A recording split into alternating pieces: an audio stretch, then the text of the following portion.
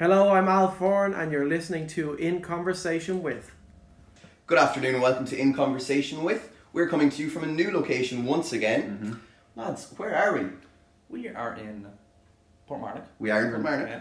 Yeah, No, Malahide. Malahide. Bring the Cavan man to Dublin for a day.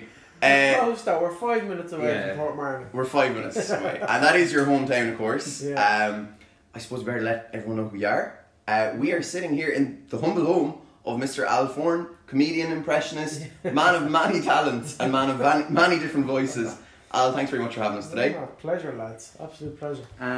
So we'll start like we traditionally do. What did you initially think when I approached you to be on the podcast there a few weeks ago? Initially, I've gone on many podcasts before, and I always enjoy.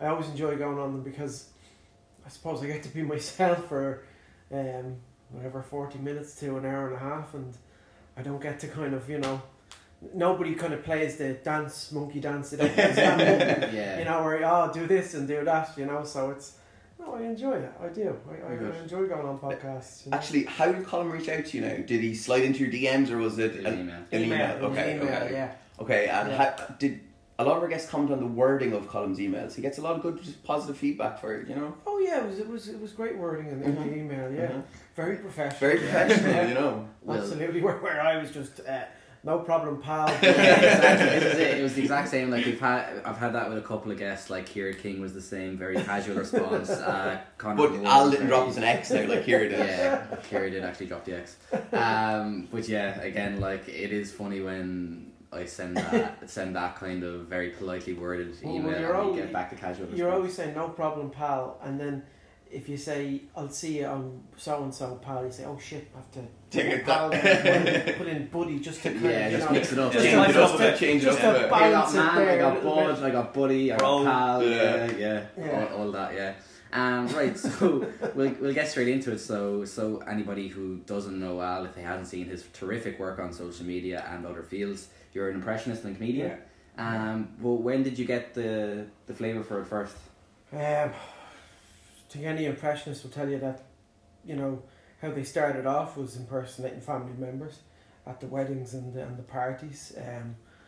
I was impersonating my uncles, my aunties from a very early age. From around the age of 10. I remember my parents' wedding. How many years ago now? Jesus, how many years? About 17 years. Yeah, 17 years ago now. 17 years ago in March, I was 10 years old, and I stood up to make a speech.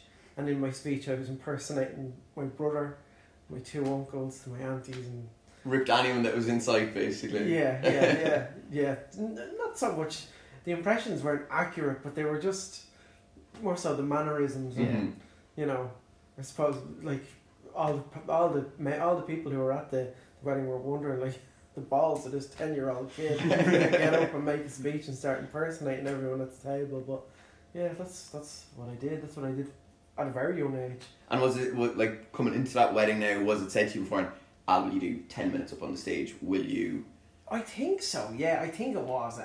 It was always kind of a party trick of mine to impersonate the family members. I had done it a few months previous, and then I just decided, feck it, I'll go up and do it for the crack. And so there was aunties and uncles giving me a few quid after, and it was great. Give you the boat then. Yeah, sipping the Coca-Cola. I was delighted with myself, so...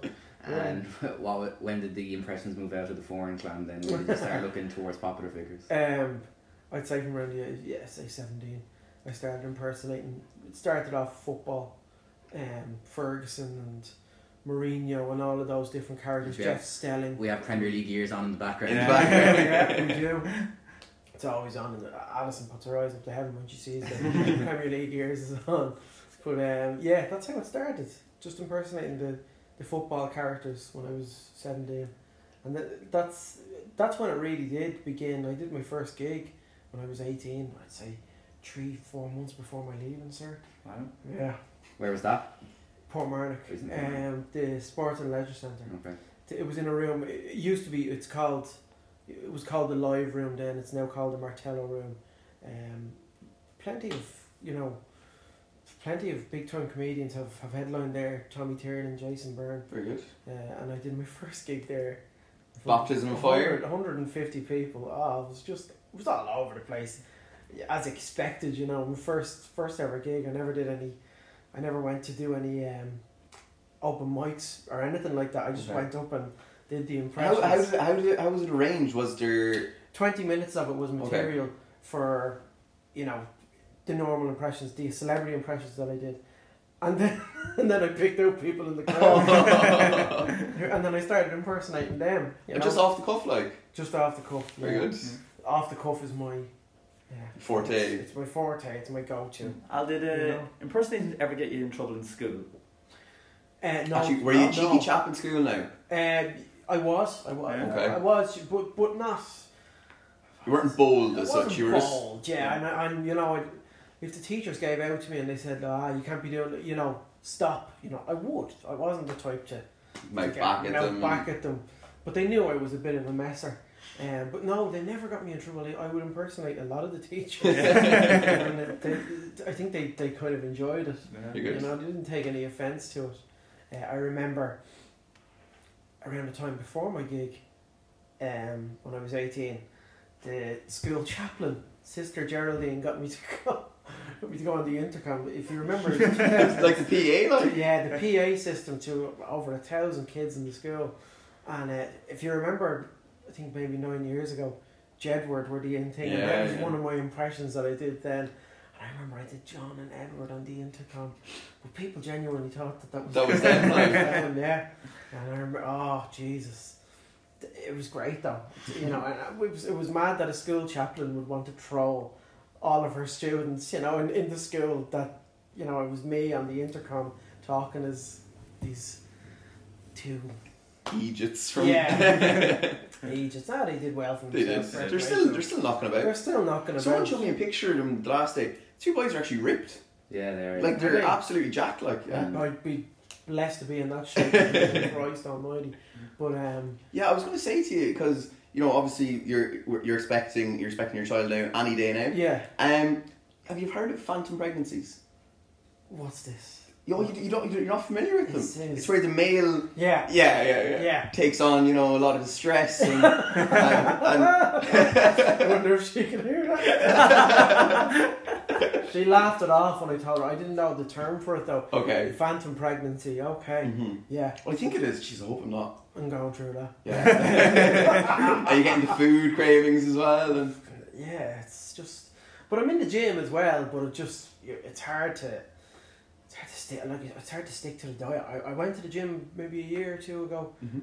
Lost a ton of weight, you know. But just with this whole thing, when we get back to it, I'll you get back into a routine. Get back into the routine. You say that now, but now when you're up at 4 o'clock in the morning, stop. all ahead of you, Al.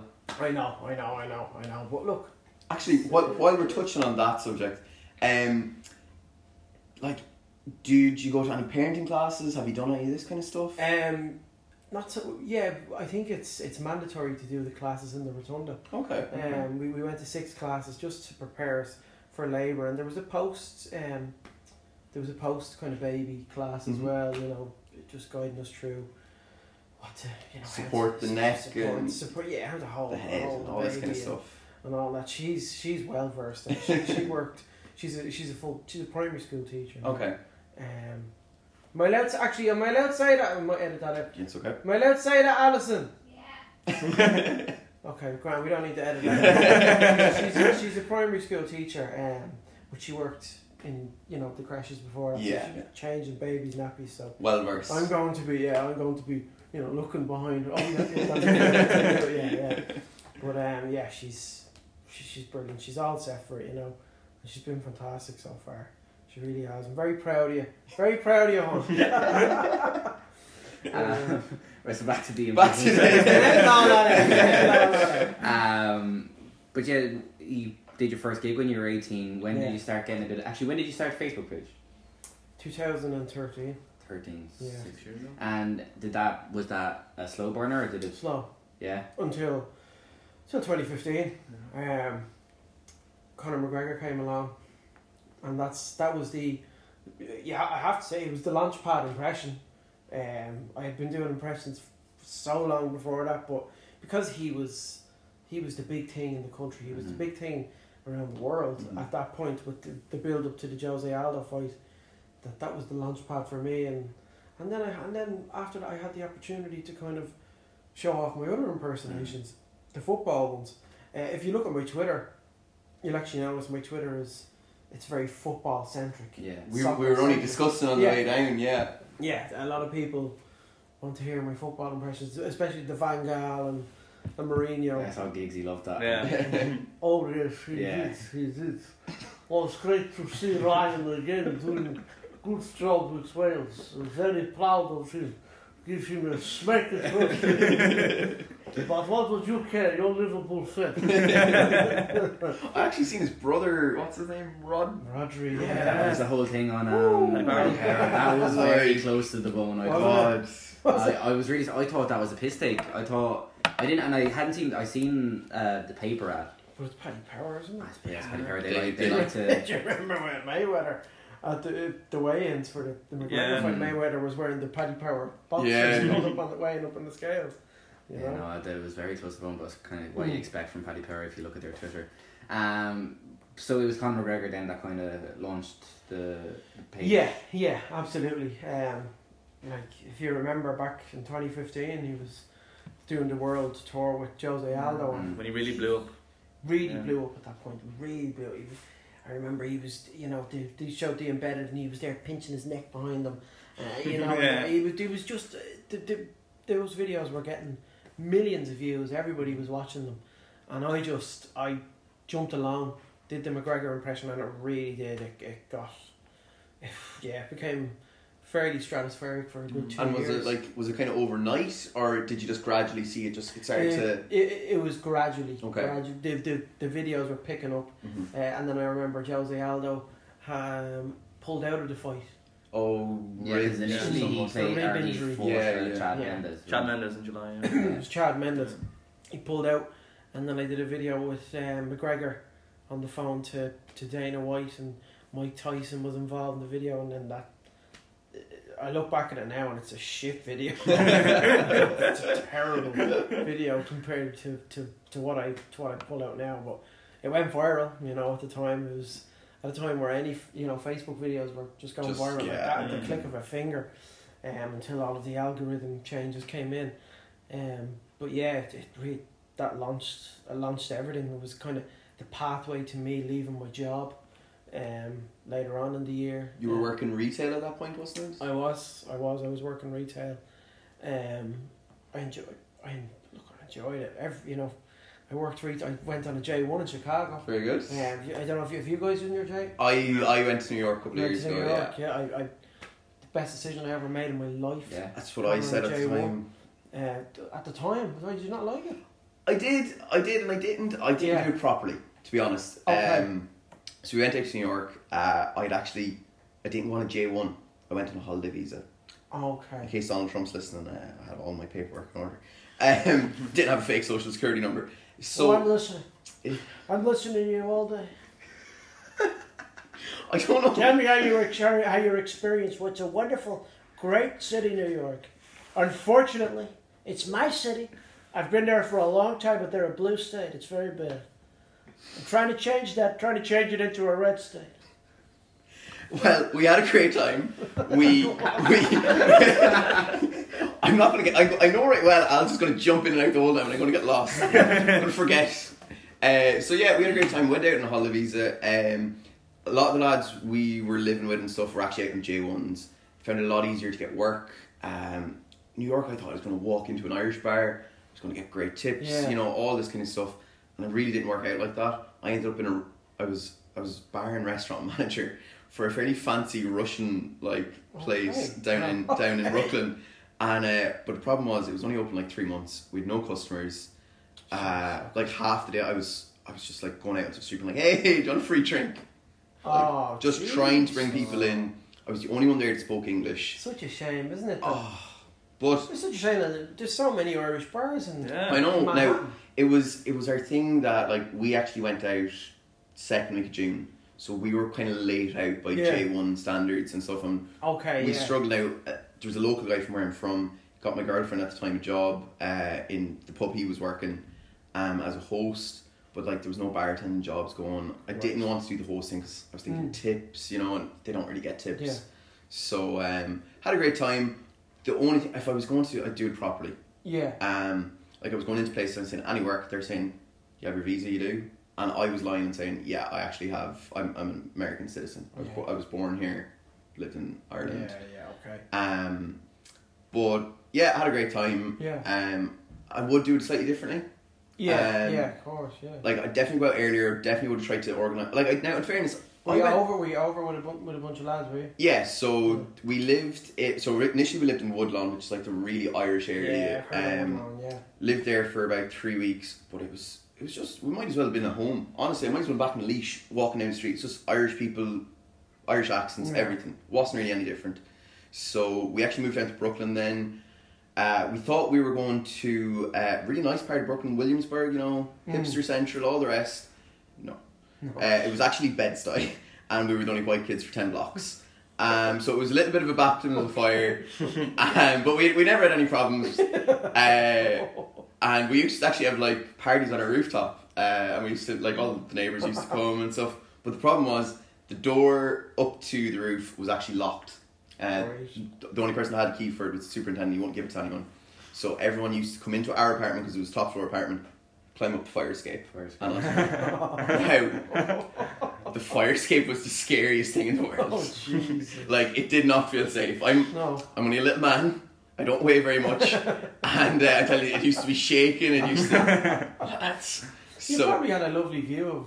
Oh, it was amazing. Like, we had the whole skyline. It was great. But tell us about Chicago. What did you work as? Well, I didn't make much money over there. I can tell you I didn't. Working in retail, like, okay, making feck all. The lads were working in restaurants, and about 2 or 3 of them were working in 2 restaurants in, where is it, Navy Pier, and they were making like so much tips. They were coming home with so much money. I was coming home with the basic minimum wage fee, working in Top Man over there in Michigan Avenue. But we just the experience of it was amazing.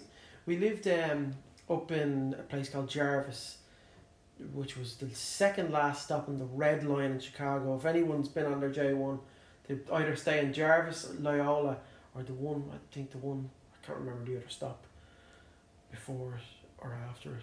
But we were one of the last stops anyway. The experience was unbelievable. It was great. Like, just a really, really good city.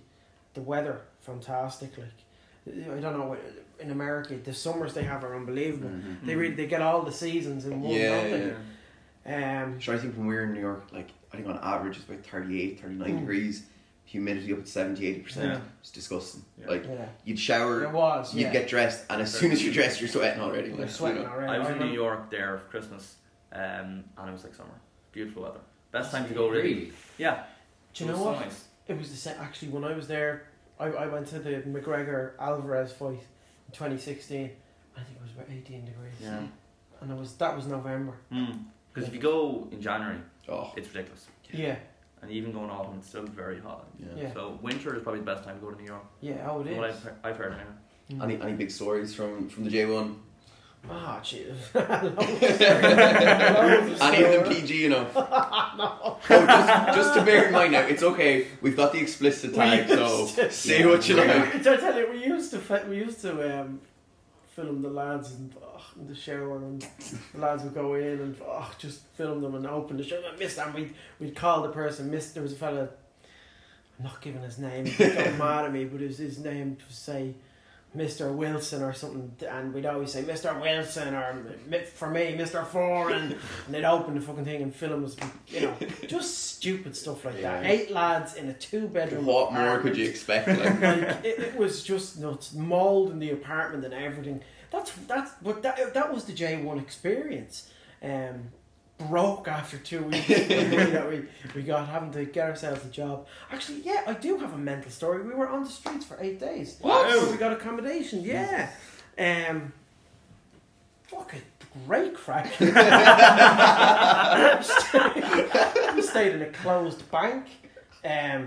We stayed with a guy, a lovely fella, Jerry Connolly. He he ran kind of a hospitality service that would hire the J1 students. He this is hilarious. The induction for the Irish J1 students, he did with about, I'd say, 50 or 60 of us, and it was a day.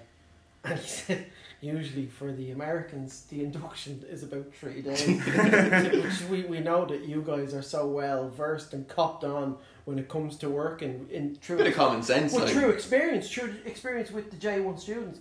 They actually shortened the J1 students' induction down to a day, and the Americans it's 3 days apparently. They are a bit thicker though, to be fair. Figuratively. That's untrue. That's not. But yeah, we were kind of shocked by that. But yeah, look, we were 8 days on the streets. We stayed in his house out in the suburbs. Lovely fella, really nice guy. And I was doing my impressions then. Okay. I was doing my Eddie Murphys, and De Niro. So I became a bit of a hit within, the community. There was a fella called Kevin. He's a big time sports host for football. Oh. So yeah. It'll come to you. I was thinking Kevin Pilsen, but that's not it. He's Irish and he's over in the States now. He does a bit of work with Christian Vieri. Okay. I don't know what network it's on, but he had kind of set up a thing in Chicago called Hop the Pond, and that was like the party kind of. He'd host like a couple of the J1 like a promoter parties. kind He of was thing. a promoter over there, and he had like a rooftop party, so he'd have a view of the city. But he sorted us out. Like, he helped us while we were homeless. A mate of mine from Portmarnock, Ian Bailey, he was there for a year. He had us in his. So we were grand, but we were carrying our luggage around. Luke Martin as well. He needs a shout out. He had us for a day or two. Legend. We were carrying our luggage around, all our. And were 8 of you just landed into whoever's house was going to put you up for? Yeah, and it was like that for most people though. Like that for most of the people on the J1. It was mental. Now, It was insane. When we went I got the apartment, by the way. I got the fucking apartment. Well, Yeah. when we went out, so the lads went out about maybe 2 weeks before us, and they were going to sort the accommodation and everything. So they were actually homeless for about a week, 10 days as well. Yeah. But so this guy that they just randomly met ended up saying, "Are you Irish?" Like, they were literally sitting on a street corner. "Are you Irish?" And he said, "Yeah." And he goes, "Where are you staying?" "Nowhere." And he said, "Right, get in the van." This is the way the lads described it, just a big white van. But he just threw all the shit in, jumped in, brought him back, gave him, his wife cooked him a big meal, everything. He goes, "So where are you going to stay, lads?" "No idea." He goes, "Come on out." He had a big basement. He went out and he bought 5-6 blow-up beds, put the lads up. He kept just bring down crates of beer, everything. Then we got a place, and we were there for about a week, and as I said, humidity, heat, everything was just disgusting. We used to have to just sit outside and hope that the breeze would cool us down a bit. We'd no AC. Blow up beds. My one actually had a puncture in it, and myself and my girlfriend kind of shared this double blow up bed, and 10 minutes after we go to bed, it's just deflated. And I don't know if you've ever been on a deflated airbed, but if someone moves, it's like the other one goes up. And the amount of rows we had about it was unnatural. But we were sitting outside anyways, and this guy, different guy altogether, pulled up in a van, and he goes, "Well, where are you from?" "Good few boys, Donegal, whatever, grand." And he goes, "Why are you sitting outside?" He said, It's too hot inside. "Have you no fucking AC?" "No." And he goes, "Right." He just drives off. Comes back an hour later. He went out and he bought 2 ACs. Second hand off a mate of his. And he just gave them to us. And he goes, and he says, do you have beds?" "Actually, we've enough beds, we can." And yeah, he just goes, "Whenever you're moving out, just give me a buzz and we'll take them back." Fair play. Great country. Yeah. He was Galway man. Kevin... Jeez, I'm not going to think of his second name. Kevin something, he was Galway man. Looked after us. Nice fella. Yeah. Right. Moving on. We'll bring it back to this side of the pond. Back to the impression. But yeah, J1, do it, guys. Just do it. It's the best experience. I think the plan this summer is to stay in Dublin and work away and see if we can go somewhere with the podcast, and then we'll see what happens. Absolutely. We have to we'll be finished the degree then next year as well, so we'll have that out of the way, and then we'll see what happens from then on. Yeah, definitely. Okay, so come on. tell us where and when did you actually say, okay, I can do this full time? November 2015. You straight off the bat. Funny enough, I decided to leave. I left in November 2015. I probably decided around October, so I would have given my job 4 weeks' notice, I think. And then a week later, I was offered a job in Joe.ie when I left. And I worked for Joe. I don't think many people know. Do you know? Yeah, we did, but we actually, now to be fair, we know this because we were informed by a prior guest of ours. Yeah. Mr. Conor Moore. Yeah. He was brought in for an interview, you were still there, we're going to stick with Al. Look, Conor's a good friend of mine. Conor's one of the best impressionists in the world, in my opinion. I was in Joe.ie and I just didn't like the way I'll say it straight out. I didn't like the way I was being treated in there. Okay. I did a lot of great work for them in there in terms of like viral videos and voiceover work and just I don't think, but they said it themselves. Paddy McKenna said it himself, who's the editor of Joe. He said we didn't understand how to manage you at the beginning. We learned. They learned through trial and error. Yeah, through mishandling me to not do that with Conor. And what was it? Saturation or just? When I was initially brought in there, I was there from Monday to Friday to sit in front of a computer, and the odd 2 or 3 times during the week be called up to do something if something came up. It was just, there was no organisation to it. I worked with Christian von Strengher in there, and Gary Carroll, who Conor probably mentioned. That Gary Carroll did, yeah.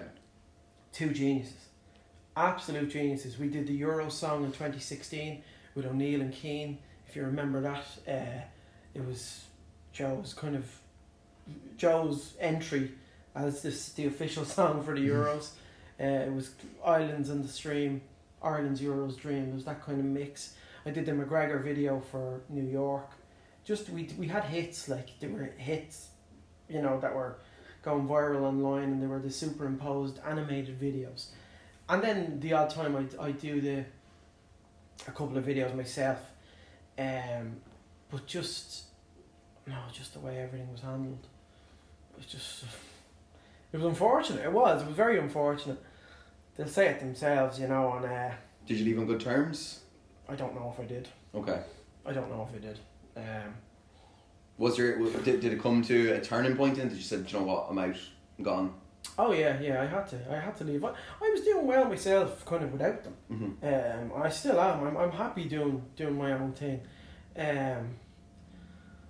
I mean, look, if there's an opportunity for us to both work again, and where it's on good terms, yeah, absolutely. I'm not gonna be like say, oh no, I never want to never go back there. But it wasn't a great kind of time. I wasn't allowed to post anything on my social media. On your own personal. Yeah. Okay. That was a big thing I think that Conor mentioned as well. Yeah. His own page versus what the work that he was doing for them. I wasn't allowed. They were very, very strict on that, and that term wasn't in the contract. When you signed it? No. Oh. So it was kind of a ad hoc addition to your. More, they kind of looked at it as a gentleman's agreement, I suppose. Okay. But look, I was in there, and I'm very proud of some of the work that I did in there with Gary and Christian. Because at the time that work, it was a hit on their pages, and I was delighted to provide that. And like they're doing so well. I wish them all the best. They've become a different beast. With the podcast, with Dion's podcast, and fun, yeah. A couple of the shows that they're doing in there, they've some unbelievable talent in there. They really do. So, Paddy was good to me when I was in there as well. But it was just, look, it was unfortunate the way it worked out. It really was. And and also some of the writers in there, I'm still talking to this day. Tony Cudahy and Colin Buhig, he's not in there anymore. And Conor Heenan, like those lads, kind of they were the first to pick up my work, and kind of they wrote articles about my work and they post my social media videos. So for that I am very thankful. But yeah, it ended on a bit of a sour note, unfortunately. Okay. It did. And where did you move to next then? What was next? It was all me next. Alforan Comedy. It was all Alforan Comedy next. What was it? 2016 I left Joe. Okay. I was there for about 6 months. And then I was kind of doing work. I was kind of doing freelance work. Mm-hmm. Yeah. The word was lost in my head. I was doing freelance work up until the end of 2016. And then kind of pushed away from that. And then I started doing my own thing. And I was getting work at a lot of the sportsmen's dinners. Yeah. You know, and it came March 2017. Nearly 2 years ago now, where was the Floyd Mayweather? Oh, the presser over in London. Yeah, of course. Yeah. No, it was in Birmingham. Oh, Birmingham. Sorry. It was a dinner kind of in Birmingham, and I was only told an hour before that I was to go on and try and crack the audience up. And I went on as McGregor, and that was one of the biggest videos I've ever done. And I think as well during that time, when I was freelance working for Joe, I was doing videos with Schaefer. Schaefer Bates, one of my best mates. He's fantastic. He's phenomenal. He's gonna have a busy few weeks as well with Game of Thrones coming back. One of the staples, of course. Yeah. We just did a simple video with Keen Toomey recording us about 2 years ago, and it got on. It was around the time when Unilad and Ladboy were doing a share. And with that share, you'd gain about 100,000 followers, and the glory days of Facebook. We did a video together. It was our first ever video when two impressionists meet, and it got about 45 million views. Wow. On Unilad, yeah. Wow. And we're constantly, we text each other every day, but we haven't had the time to make any videos. He's over in Cardiff. I'm here. We did it again, and it did really well. It got a couple of million views. When Two Impressions to Me Part 2. So we're going to do it again. There's actually a demand. Schaefer did a Q&A on Instagram, and he was telling me there was 3 or 4 people asking, when are you and Alforan? Yeah, so to hear that's brilliant. It's great. So definitely I'm going to do a bit of work with him. So Al, when did you consider taking your brand of comedy and doing tours? Yeah, where did the live show develop out of? It was more. I'll be honest, I didn't really like the tour. No? Really? No. I loved Vicar Street. Yeah. Okay. It was a premature decision. Okay. That was made. I just look back at it now and I think we sold Vicar Street, we sold Belfast, but Cork and Limerick it just wasn't too well. I did press for it, which didn't. The press was great, but it didn't help the sales. Mm-hmm. It was just, I don't know. It was really weird. I was focusing so much on it that I kind of lost my passion for the videos, which the sketch videos for me are the important. That is bread and butter. That's my bread and butter. That is my primary objective. Mm-hmm. But the tour came and it was kind of get this show together, and we got the show together, and the last show was Vicar Street, and it ended on a lovely high. But my God, it took so much out of me. Yeah. It took a lot out of me. It really did. So a lot of people, guys that you might be familiar with, the Two Johnnies, they've been talking about how they basically toured the country last year doing all different GA clubs. Yeah. And they say like it looks fun from their like whole their Snapchat experience and post on social media, but it's actually very difficult. They said it was absolutely exhausting. Yeah, it's exhausting. Yeah, because they I did 4 shows. Yeah, like the boys said that they could be in Donegal on a Friday evening and have to be down in Wexford on sure what they went that when they started tour, they went from Sligo there recently, and then I think the next they one were Laois next. Laois, yeah. Oh no, they were 5th of February. That was but yeah, like a lot of people, that is something that we've seen is that tours are extremely demanding. Obviously you would agree with that. Yeah, they are demanding. and it makes you really miss the work that you always do. It makes you the tours make you miss the work that made you get the tour. Back to your roots. Yeah. Obviously enough, you're over and back from England quite often. Yeah. Does that take its toll? It does, but it's enjoyable because it's a relaxed kind of setting. The gig, it's a sportsman's dinner. The MC sits with me for 25 to 30 minutes. I already have the script written. I've sent it on to them the day before through email, so it's just kind of a questions and answers kind of round, and I categorise each impressions. It works. It's charm. For those gigs, it works an absolute charm. And how long would you do for that? Like say, 25 minutes. Yeah, about 25 minutes. When you were doing the live shows, they were what, hour and a half, hour 2 hours, hour and a half with different sketches. Okay, attached to each one. That's a lot. It's a lot, and it's something that I probably won't do. And I'm not saying that I'll never go back to doing a tour again. Different format. I'm working on doing it in a completely different format. I went with the way that Mario Rosenstock and Oliver Callan would do their shows, and they did it successfully. But I'm quite different to them in a sense that I do rely heavily on my improvisational skills, whereas a lot of what they do is strictly. Yeah, it's sticking to the script. There's a lot of audience interaction with myself as well. So I'm gonna try to do it a different way. Definitely a different way. So you said that you've done like a lot of sports dinners, and obviously you're over and back to England. So you've definitely met some of your heroes, I'd say, in the sporting world. Who was one, or even a couple, if you like to mention, that you thought butterflies in the tummy, kind of. Skulls, of course. Skulls gigs. Yeah, that was unbelievable. I'd say meeting McGregor was surreal, as you know, that was the impression that got your start. There's your man over there that does the impression. Every time I meet him, he forget it. He I think twice I met him, he knew who I was. Then the other 2 times I met him, he forgot who I was. When he met me, he goes, "Yeah, you sound nothing like me," and all that, and this and that. But well done, you do a very good job on the other impressions. But yeah, that was the experience of meeting him. I met Mike Tyson.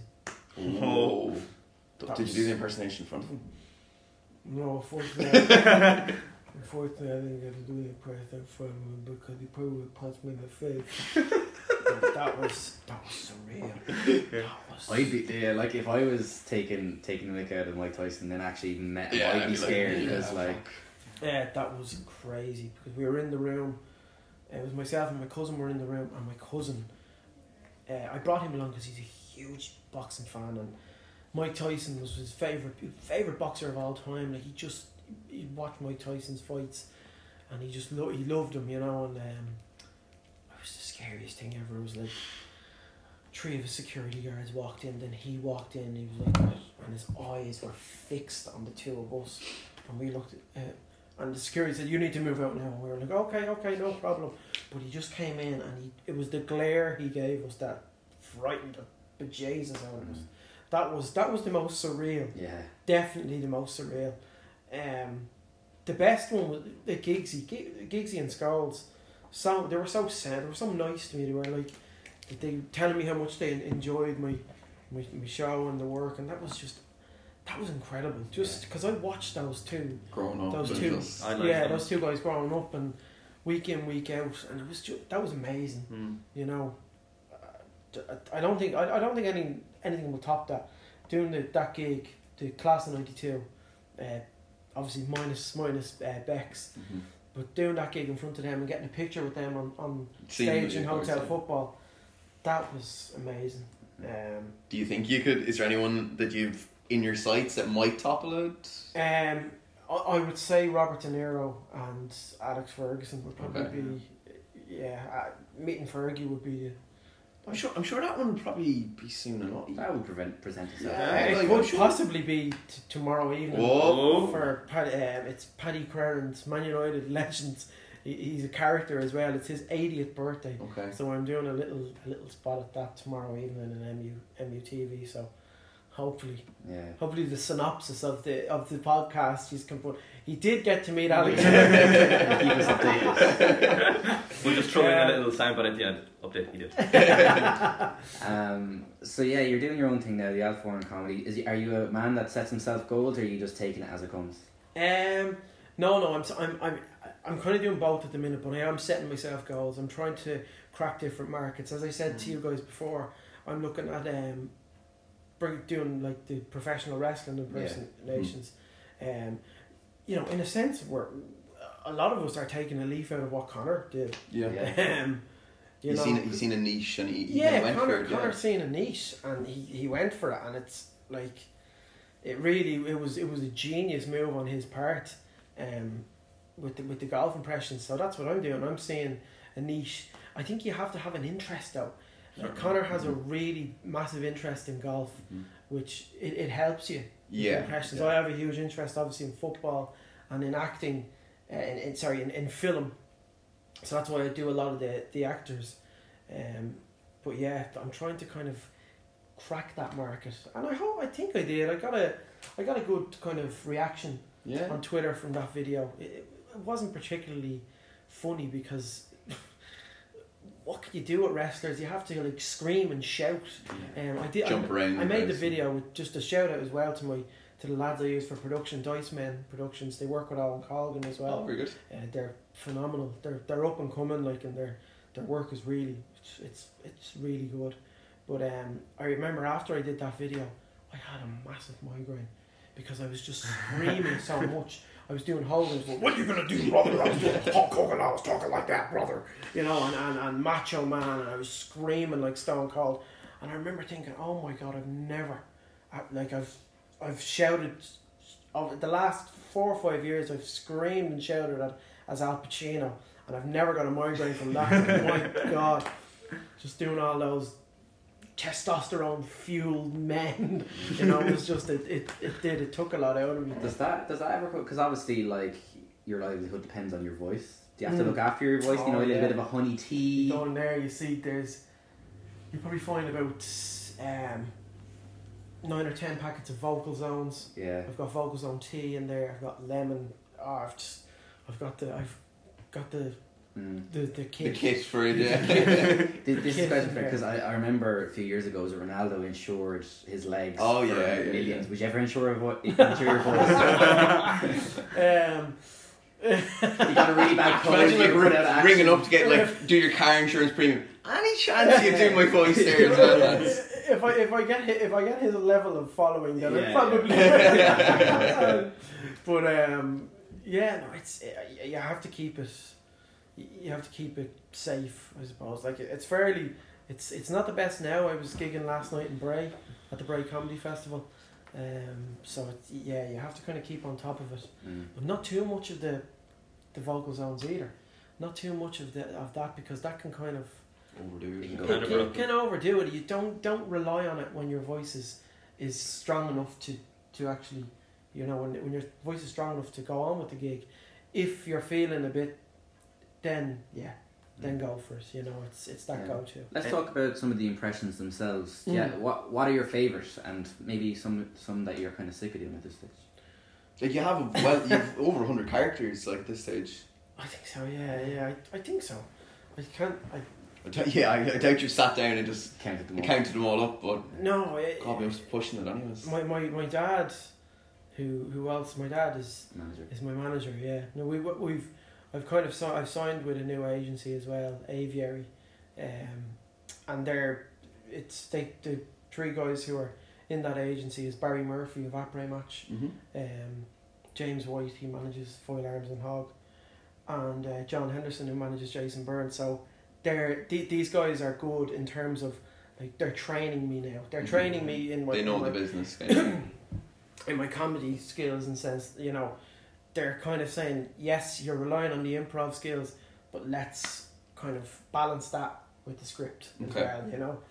And they've been brilliant so far. And that was my dad's... Oh, sorry, I know we're going off with the impression, but that was my dad's ultimate goal, to kind of, you know, hand me off to bring you to a certain point. And you know, my dad's helped me so much, you know, throughout my career in the last 2 years. he's been brilliant, and he doesn't know much about the business. He'll admit that himself. Kind of learning as he goes. He's learning as he goes, but he's still there. He's still kind of managing me. He's still looking after the nitty gritty kind of side of it. Yeah, taxes and all that, and oh, yeah, all that kind that of heavy stuff. all stuff. that malark. Yeah. But yeah, no, I'm happy. I'm happy with them at the minute. It was a good move on my part. Tony Cantwell is in. Very good. He's with them as well. He cracks me. He's just hilarious. Him and Foil Arms. Yeah, I went to see the boys. They did a show in Waterford there a few months ago. Aren't they phenomenal? Killed the stage, yeah. Have they been on the podcast? No, I've tried to reach out to them. Yeah. I haven't gotten You might put in a word for us if you ever. Absolutely. They're just unbelievable. I actually what was hilarious is when they were it was a Saturday evening, they were doing the Waterford gig, and I work in a bookshop in the city centre, and me and my friend were on our lunch breaks. I went down to O'Brien's sandwich bar, met one of the boys. She went off to a different Indian restaurant, met one of the other lads. By chance. It was by chance. Yeah, and then we met them at the gig after, and it's like, was I talking to you in O'Brien's? I was like, yeah, that was me. But no, yeah, they're great lads, and I'd be really good friends with Rory Stories. Oh yeah. I just have so much time for him. He's in terms of advice and just parenting advice now, because Rory I'm getting all that now. Well, he has a young daughter as well. Yeah. And he's had his little fella Zach. But yeah, just in terms of advice and in the business and to social media, he's great. Like he's a really nice fella. He's he's always talking like that. I'll tell you something. Like when we text each other, I get about like a 4-minute WhatsApp voice message. Right, I'm gonna make myself a cup of tea. But he's just. Would you get a lot of his? I don't mean this in a bad way. I know you're quite soccer oriented, and Rory's quite GA oriented. Some of the stuff. Well, I think anyone can get the desperate male. Yeah. Is it PJ? Is that the name? PJ, yeah. PJ, the desperate, and the typical dubs. Kind of real 16 is Dublin on. What's the score in the Liverpool? That kind of. Yeah, definitely get that. There's a few of them kind of lost. No, I wouldn't get that. It's disgraceful. I played GAA for Navan Marnock. Oh, did you? Marnock at a very young age. Yeah, good memories. But I think some Rory stuff is brilliant. I think his general comedy is what people love as well now.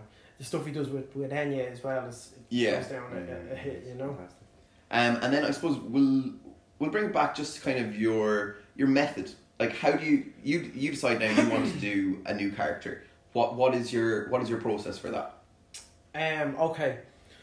An example would probably be Ole. Okay. Ole Gunnar Solskjaer. So a couple of weeks ago, it sounded like I was doing like that kind of Arsenal fan TV. Okay. That's how bad it was at the start. He's got a very strange accent, Ole. It's kind of So mixed strange. Swedish and Manchester. You're just talking more like this. The players are playing fantastic football, and we're just learning every day to just play good football and not be so negative about everything. Why did you lose the match the other night? Well, at least I was positive. Post but the inflection of the impression is the so it's like the it's the mannerisms to it. But that the starts the sentences off, so it's I think we're playing just really, really good football. We can rotate at any minute. Obviously can't rotate Alexis Sanchez because he's shit. But yeah, it's like that, and it's this podcast is not endorsed by Ole Gunnar Solskjaer. It's the with Wayne Rooney as well. So had a bit of a bus up in the Baltimore airport. Things aren't going too well. So it's there's an inflection to each impression. So something that sets you rolling, like basically. It gets the ball rolling. Okay. Yeah. And like with Mourinho, I think, You know, so it starts. I think I listened when we were doing our research. I listened to a podcast that you'd done. Head Stuff. Oh yeah. Yeah. God, that was about 3.5 years ago. Yeah. And I think during that you said like your one for McGregor was the laugh. Yeah. You know that was kind of what set you. Yeah. What was probably your toughest impression to nail? Ole was quite tough. Oh God, what was tough? What was really tough? Was there any of them you kind of said after trying for a while, God, I'm not going to get this, like? Would it have been Klopp? Might have been Klopp. Klopp is still an uphill battle for me.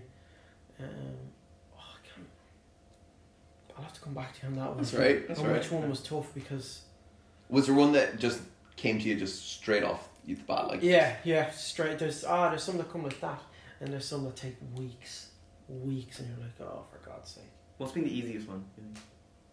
Just roll off the bat. McGregor wasn't easy. I'd imagine the American twang to it is kind of. See, anybody like I think. The Dublin bit would have been quite. Yeah, I think people kind of get confused with it is just like people just use a Dublin accent and think that's it. To actually get it nailed down accurately. At the start it was very much like this, so I would talk very much like that because people associate, and then of course it kind of morphed into something like this. You know what I mean? So where I was talking like that and talking about, you know, post fight, just analysing the fight about what went wrong. So things are hopefully going to be very good for the future. Do you know what I mean? Maybe get a rematch with Khabib. No, probably not. But that's where I kind of got from. Yeah. The easiest one, yes, I know what the easiest one was Katie Taylor. Really? Oh. I was just One asking of you your about best, that. One of your best. Yeah. Well, yeah, obviously, you know, you're kind of,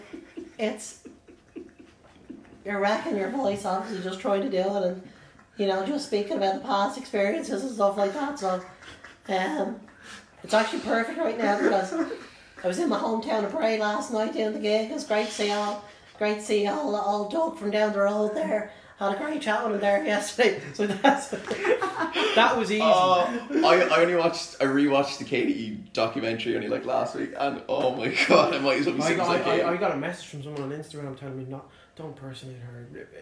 You know how it makes her feel. It makes her feel really bad about it. It's like, she commented on one of the videos with Cherry laughing at her. Why would she care? She's like she's Ireland's best athlete at the moment. Yeah. You know. Well, I was going to ask about Katie Taylor, and because you've started doing female voice now, you also have Kim Kardashian as well. Any others? I have to work on more. Yeah. Do you know who I was watching the other day, and I was thinking, Jesus, she would be a good one to do, because she's making waves at the minute. Alexandria Ocasio-Cortez. Oh yes. The was the fourth most highest viewed video in Twitter history. I read that today. Oh, her how do you define the president's part? Yeah, her voice is so annoying though. It's so annoying. It is the most annoying voice ever, but I think her voice is deliberately like that to annoy all of the Republicans. She's very good. She's doing a great job, and she would be a good person to try and impersonate. I've thought of a couple of videos coming up, like especially with the new Avengers film coming out. Yeah. You know, I thought of like a video around Trump getting the gauntlet and erasing the likes of Nancy Pelosi and Chuck Schumer and AOC and the Obamas and everything. So I have an idea around that. Very good. Look forward to that. Yeah, just simple. It's videos that are things that are coming out at the time. It's kind of they'll be trending. Yeah. But that Avengers film is going to make $1 billion, $2 billion. You know, so you have to jump on that bandwagon. Although with Donald Trump, when you post anything Trump related online, it is completely they cut the reach on it. Really? Yeah. All of the social media platforms cut the reach on it because his name is so saturated on Twitter. He's everywhere. Yeah. You know, like on average, if you type Trump into Twitter, you'll see 15,000 to 30,000 tweets in the last hour on average. So it's his name is so yeah. You know. I'll just bring it back to social media from I know professionally. Obviously, it's your go-to. It's how you've come to where you are today. on a personal level, how do you indulge in social media? Like, how do you feel about it? I'm kind of quiet on it. I'm really quiet on Facebook, quiet enough on Instagram. It's Twitter where I just Your main go platform? nuts, yeah. Just during football games. When United are playing, I'd be all over Twitter. I think even though Twitter is so divided, it's so divided. It's like when you go onto Twitter, it is the war between the left and the right. It's happening. Yeah. You know, it really is. You go onto Facebook and it's Oh, you scroll down, you could be waiting 10 tweets and then you'll see an all-out argument on a thread or something like that. Whether it be over in America or more pertinently here about Brexit and the like. literally, Twitter is a war zone. It is. Whereas Facebook is Facebook has become, well, how do I go on? I go onto Facebook and I'm scrolling down and all I see is people sharing viral videos of, you know, you scroll through Alison's Facebook, you see viral videos of cute dogs or cute babies, you know, and that's lovely and all that. And Instagram, Instagram is Instagram. It's a weird one. I think Instagram is really popular here. Yeah, it's very popular now. Yeah. It's so popular. It's become huge. You know. I'd say it's probably the number one I'd say in Ireland at the minute. Yeah. You know, I'm always been told, oh, you should do your stories on Instagram. You should talk into the camera. What am I going to talk about? What am I going to talk about? You know, I'm going to talk about what I did for the last. What you had for dinner? Yeah, I'm going to tell you all. I'm going to tell you all for the first half of my day how I got up and how I had my breakfast and I got in the car and I need to do this and I need to do that. No, you don't need to know that. And I'm not being bad. People want to do it. They want to tell people. No, I would like to keep that kind of private. Has it ever been? And I know, like, especially as you blew up, has it ever come into your head, like, what you put out in that public sphere? You know, from a personal level, like your home life. You know, you obviously have a child on the way. Is that something that you want to maybe keep away from the public side of it? You know. Yeah, I think so. I mean, as you know, my mum was a huge part of the videos at the start. She's a character. She's Christ on. I am, in terms of my humour, I am my mum, and kind of my other side, my interests and hobbies, I'd be my dad. Okay. You know, my mum, just her overall. She added so much to the videos. She's always on to me. She goes, oh, will we make another video? Will we do this? But I'm so careful because of that now, because I don't really make as much videos with my phone out. I get the lads come up here, the Dice Men lads come up, and we create the content together and we release 2 to 3 videos a month now. So it is quite, I want to keep it limited. In terms of my baby, no, I don't know. I'm not going to post my baby up every day. Like, you know, I'm not going to do that. I'll get them a little, I get them a Man United kit for the new season. Yeah. And I'll have them in that, and something simple like that. The Rugby World Cup coming up in September, you know, and I'll put them in the little kit for just simple. You looking forward to that kind of crack now, getting to express the sports side, put your stamp. Yeah. Yeah, she's not. But oh yeah, I can't wait to put them in a Man United kiss. Sorry. That's I fine. know. But I'll send you a Liverpool. no, I You really won't. He's the cheapest man I know. I'm from Cavan. Don't talk to your friend. Don't talk to your friend like that. Cavan's a wonderful place. The Sleeve Russell Hotel, fantastic. Is it in Cavan? It's right beside Yeah, where he right lives. beside it. Yeah. Shawnee Quinn territory, you know. It's okay. Bandit country. Okay. We'll say no more. But yeah. Look, on that, like, if we're out on a walk, I'll post that picture up. I'm not like, no, I'm not posting anything up. Nobody's going to see my baby. No, I won't be like that. Okay. I won't document it every day. Like I won't put up about 40 Instagram stories a day. I'm sorry, I'm just not into it. I'm not into it. Yeah. I'm really not into it. And people tell me, oh, you'll get followers from doing the stories. What am I going to do? No.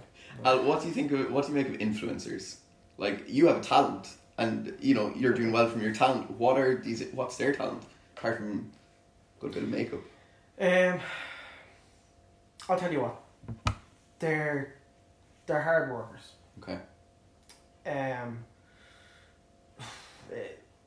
I'll admit it can be frustrating. It can be frustrating that I've worked hard on. I know you say talent. I don't like saying that word, but I've worked hard on trying to improve my abilities, and I'm giving people my content essentially for free, and it does sicken me when I see them. It's for 3 or 4 posts a day. It's just them holding up a product. Yeah. And they get so and so. I don't know what the figures are. I don't know what the feeding. Have you been approached yourself for things like that? No. If I'm approached, there's work that's put into branded content. Mm-hmm. The lads come up here. We put together a script. We send on the script to the client. That's the kind of work that we're getting. Okay. I work my ass off to make it good, to make it, professional. Mm-hmm. So, in that sense, it is very frustrating. It is, she's watching somebody I won't name them. She's watching some of them. They have babies and they're getting free stuff. Yeah. We're going out and we're getting everything sorted. It can be a bit disheartening. We are conscious that myself and Greg have to be back in DCU for 5 o'clock, which involves getting there somehow. So we'll move into some of the lighter side as we kind of finish up here. So, well, you talked about the tea for your voice, but tea or coffee? Coffee. Coffee. How do you take your coffee? Moderate enough. Yeah. Milk and sugar. Milk and sweetener. Now, is that you're doing now, or no, milk and Canderel. She can't take sweetener actually. Oh no, when you're pregnant you can't take sweetener. Really? That's a tip. Yeah. There you go. Anybody needs? in case any of us ever get anybody needs any tips, I'm the man to go to. Ala, favourite gadget? What's your what could you not live without? What gadget could you not live without? Gadgets. Your phone? But your camera, your iPad, I was gonna say phone, but that's such a boring answer. AirPods, anything like that. Actually, when we met Connor, he actually got the bus out to DCU to us, and we were chatting to him for about 2 minutes, and he still had his AirPods in. I was like, "Hey, Connor, you've got AirPods in," and he goes, "Oh yeah, I barely even noticed that they're there anymore." And I was like, "Oh." He goes, "Why?" I was like, "You look like a prick." Yeah, he actually did say that was within 2 minutes of meeting Connor Moore, so. And we both, Colin and Greg, have AirPods. Yeah, we were actually saying last week, we were like, we should actually email Connor a picture of the two of us with AirPods. we're wankers too. I don't know if this question is entirely safe now, but did you ever experience Tinder? Oh yeah. Yeah? Before I met Alison, I experienced Tinder. Yeah. Did you meet Alison on Tinder? No. Oh, that would have been a great Alison. I didn't actually meet her on Tinder, and no, but Tinder's a great thing now because it's how most couples are getting together. Yeah. It is. Any horror stories from Tinder? No, not particularly. I can't. Jesus. Get catfished at any point? You really are fishing, aren't you? Oh yeah, getting right in there. I don't know if I was No, I don't really. No, I don't think so. Okay. Never turned up for a date and you're just like, that is not who I. No, that's terrible. No. I had a couple of dates on Tinder and they went grand. They weren't. That was it really. Alright, okay. Yeah. 3 guests, living or dead, that you'd invite out for a pint, let's say. Yeah, for a pint, yeah. Oh God, so many. 3 guests are dead. Living or dead. Living or dead. Yeah, living or dead. That you'd invite out for a pint. Why am I lost here? I know I'm very conscious. You guys have to get back. We have one more little thing that we want to do too. Robin Williams. Oh, okay. Yeah. Very good. Robin Williams, Larry David. Did you watch Curb Your Enthusiasm? Yeah. Pretty good. I'm very happy. We got one more person to say, okay. One more person. Who would be? I suppose football side of things wouldn't it? Oh, this is so hard to choose. Christ on a bike. Larry David, Robert, these are two comedians I've picked. Fergie? Yeah, probably I Ferguson. was going to suggest Cantona. Oh. Yeah, so was I. Yeah. I was thinking Because King he's a bit Eric. of a comedian. And I was thinking King Eric as well. Yeah. No, I'd probably go for Ferguson. Fergie. Such a mad mix. Yeah. Ferguson, Robin Williams, and Larry David. Okay. So at the end of every show, we always ask our guests any advice you can pass on, or what's the best advice you've been given? Do you know, I'm blessed, and that there's young impressionists that are coming to. There's a young lad, Oisin is his name. He's on Instagram. Oisin Carroll, I think his name is. And he's always coming to me, and I think to Connor for advice. And there's young lads in America who've come to me for advice. Wow. In the UK. What I'd say to them is, you know, I didn't start off like, you know, with De Niro and all the other impressions. They're not up to scratch like they are now.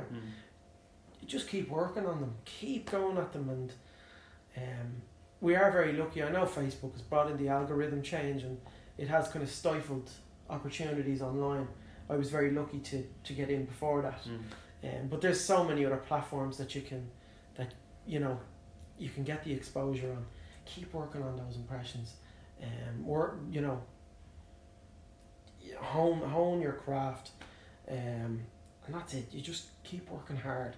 If you don't work hard, then you're not really going to get anywhere. If you have the ability, and you think with that ability, oh, I should be there, then you just need to work at it. Just keep working, you know. You get yourself there. And you'll get yourself there. That's how I did it. That's how I did it. I was talking to you guys. I said the gig that I did was 9 years ago now, in my local community centre in Portmarnock. I was in film production in Colossadoolig. I was only down the road from this. But I was thinking to myself, why am I there? Why am I not doing this? Why am I not doing that? The reason why was because I wasn't working. And then when I started working on it around 2014, 2015, I was getting places. You know, so that's what they need to do. And anybody who needs advice, anybody at all, message me. I'll give you all the advice you need. Because I love seeing young up and comers come up, and it's great to see it. And it's also a lot of people want to try and want to have me and Connor and Schaefer and Darren Farley. They want us all against each other. They want us all to pit us. I want us all to work together. That's what I want, because that makes the content 10 times better, in my opinion. That's what we want to do. That's the aim. The aim in a couple of years' time is for us all to be doing sketches together. Do you ever see a sitcom coming to the channels? You never know. Please God, Yeah. touch wood. If it does come, it'll be fantastic. But I have to say though, comparing impressionists from the past, like Mike Yarwood, he would have been in the 70s. Mario Oliver, who actually paved the way for us. So thank you, Mario, for that. But the level of, in terms of impersonations nowadays, it's got to a level where the accuracy is, the demand for accuracy is there now. So you need to, a couple of years ago they would have done a facial expression. Oh, that's brilliant. But with the internet now and everyone is evolved. 4K and everything. 4K, everything. It needs to be up to scratch. Very good. Perfect. Really good. Well, thank you very much for taking Thanks, the time lads. Thanks today. for coming. Thank you for the flowers as well. It's Valentine's Day. These gentlemen here brought flowers. So. But they're not really for you, if we're being honest now. I know, they're for Alison. Getting on your Just want to say to the DCU students, thank you so much. Really, really, really, really appreciate this. Big year ahead for me now. Just keep winning, and just doing my thing, and not putting down my opponent. Not saying that they're crap, even though in my head I think they are. But thanks, guys. Thanks a million. Cheers. It's been in conversation with Katie Taylor / Al Foran. Thanks very much for listening. Perfect, brilliant, Alan. Thanks. We've one little thing we were going to try. We did it with Connor. Yeah. So with Connor, we actually rang Colum's dad, and he pretended to be Joe Brawley and asked him if he could organise a match for the weekend. Right, okay. For the underage GA. So, will we... Do you have a preference out of the two options? Which one is more believable? Either, I think, right. So, my dad was a florist for 25 years. Okay. In Portlaoise, she had a shop. It's closed about 10 or 12 years now, but every Valentine's Day... Are you with 3, by the way? I am Ayr. Okay, yeah, you'll get good signal. Oh, Grant. I'm with 3, they're shocking. Oh, they are. And don't even bother trying to ring tech support because... Anyways. I know. Yeah. I know. Anyways, so he had a florist friend. Without fail, someone rings every year. James, Tony, I'm after forgetting the wife's fucking Valentine's Day again. Could you try out a bouquet of flowers to the house there, right? Something like that. Or the second one is my dad actually does property management now, and he fixes washing machines, dishwashers, all that crack. He was in the Irish Times Weekend magazine. No way. One of his customers is a columnist in it, and she referred to him as Tony Washing Machine Mulhall. So you could ring him and be like, "Is this Tony Washing Machine Mulhall?" I think that's more believable. Could be, yeah. Because it was in the Irish Times things. Yeah. At the moment as well. And who will I do with it? Yeah, this is the other thing. It's up to you. Like Dunphy. Dunphy, Could be. baby. Yeah, Come on, Dunphy. yeah. Now, I've seen your article in the Times. It's a very good article. Read it. Very good. You're doing very well for yourself. Just wondering if my washing machine has been all over the place. I'm out in Ranelagh. He lives out in Ranelagh. Yeah. He's in Portlaoise. He's in Portlaoise, yeah. Just, be like, so you come to Dublin? Now, the guys in Dublin are useless. Yeah, that'll work. Right, let's go. Can we give us your... Do you have credit? Should do. Yeah, because he'll recognise my number, like. I think I went on a bit of a rant about the gossies there. We'll actually have... We can... You're probably busy, but we can send you... It'll be a couple of weeks before the episode goes up. Yeah, we can give it to you, let you have a listen. If there's anything you don't like in it, just shoot us an email at all. It's not a big deal at all. Yeah. Lovely. Hope he answers that. Okay, my dad, the lads will tell you, my dad's a bit of a character, and for whatever reason, he puts on the worst culture accent when he's on the phone. Like, usually, people when they're on the phone put on their posh voice. Yeah. Dad just fucking... Wow. Make sure to put it on speaker. Alison's dad's the same when he's talking to. He works out in Oh, sorry. Speaker. Yeah, and right beside the thing. Okay. Tony Mulhall. Irish Times.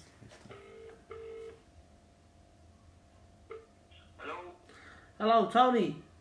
It is, yes. How you doing? I seen your article on the Irish Times a couple of weeks ago.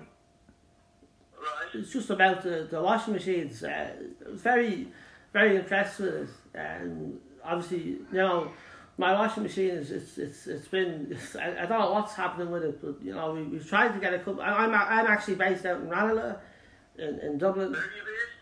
I'm based out in Ranelagh in Dublin. Now I know. I'm well aware that you're in Portlaoise, but obviously I want the best. The best for me is what I need. And out in Dublin, they're quite useless. They don't know what they're doing. And I was wondering if you could fix my washing machine out in Ranelagh. We've had a couple of problems with it the last few weeks. I've got 3 different guys out there, and they haven't a clue what to do. I tell you, I wouldn't be interested now in going to Ranelagh now to look at your machine, Well, in terms of fees, what will we be looking at? Because I can, if there's an extra fee added onto that in terms of petrol, that's no problem. I'll pay for that. I seen your article on the Irish Times, and I was very, very interested in it. So. No, I'm glad you were interested in that, but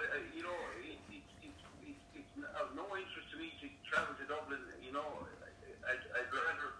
I'd rather do anything than go to Dublin to fix a machine now. No, okay, that's no problem. No, but you have to. Names of guys there, that would be very good as well. I know that, but look, you have to realise here, baby, that I seen the article in the Irish Times, and that's a national newspaper. So you could have guys from Sligo or Mayo calling you up and wanting your services. That's the only thing, I tell you, I'm not interested. I've had my own, in my own area. I won't go outside my area at all now, Well, if we could work out an extra fee. Your machine being fixed, but I can give you the names of a couple of guys in Dublin there that they do very good job there. I've tried around Dublin, and I have to say, Tony, they're useless. And I've seen the reviews about you, about how good you are, and I really would like to have you over. And look, if it means an extra fee, whatever you want, add it on. Just you could offer me 100,000, and I still won't go to Dublin to fix your washing machine. You know what I mean? I just wouldn't do that. Well, how about 200,000, baby? No, even that. No. You may get one of the guys in Dublin, but don't let them charge any more than €70. You know what I mean?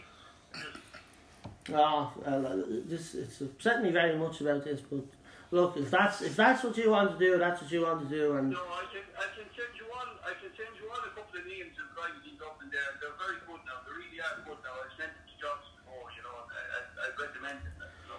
Okay, well, that's they might not be as good as me now, but they will be good. Like, not really, they will be good. No problem. Can you give me? I can pass. I'll text you on a couple of numbers there. All right. No problem. I'll give you my details. Can you pass on to them? I will, of course. Yeah. Okay. Yeah.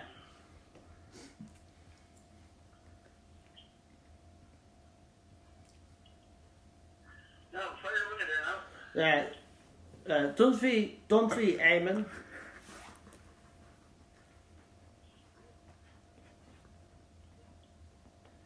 I thought you were someone doing your washing for you. You know what I mean? Let's continue to use the washing machine. Well, no, I don't have anyone. No, I don't have to. No, I live a very normal life. I do. Dunphy Eamon, 45 Ranelagh Court,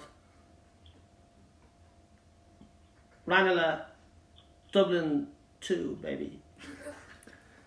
You're not sure where you're living now, Eamon. It's a bit testy now. Are you with this horse today, Eamon? No, listen. Alright, Dad.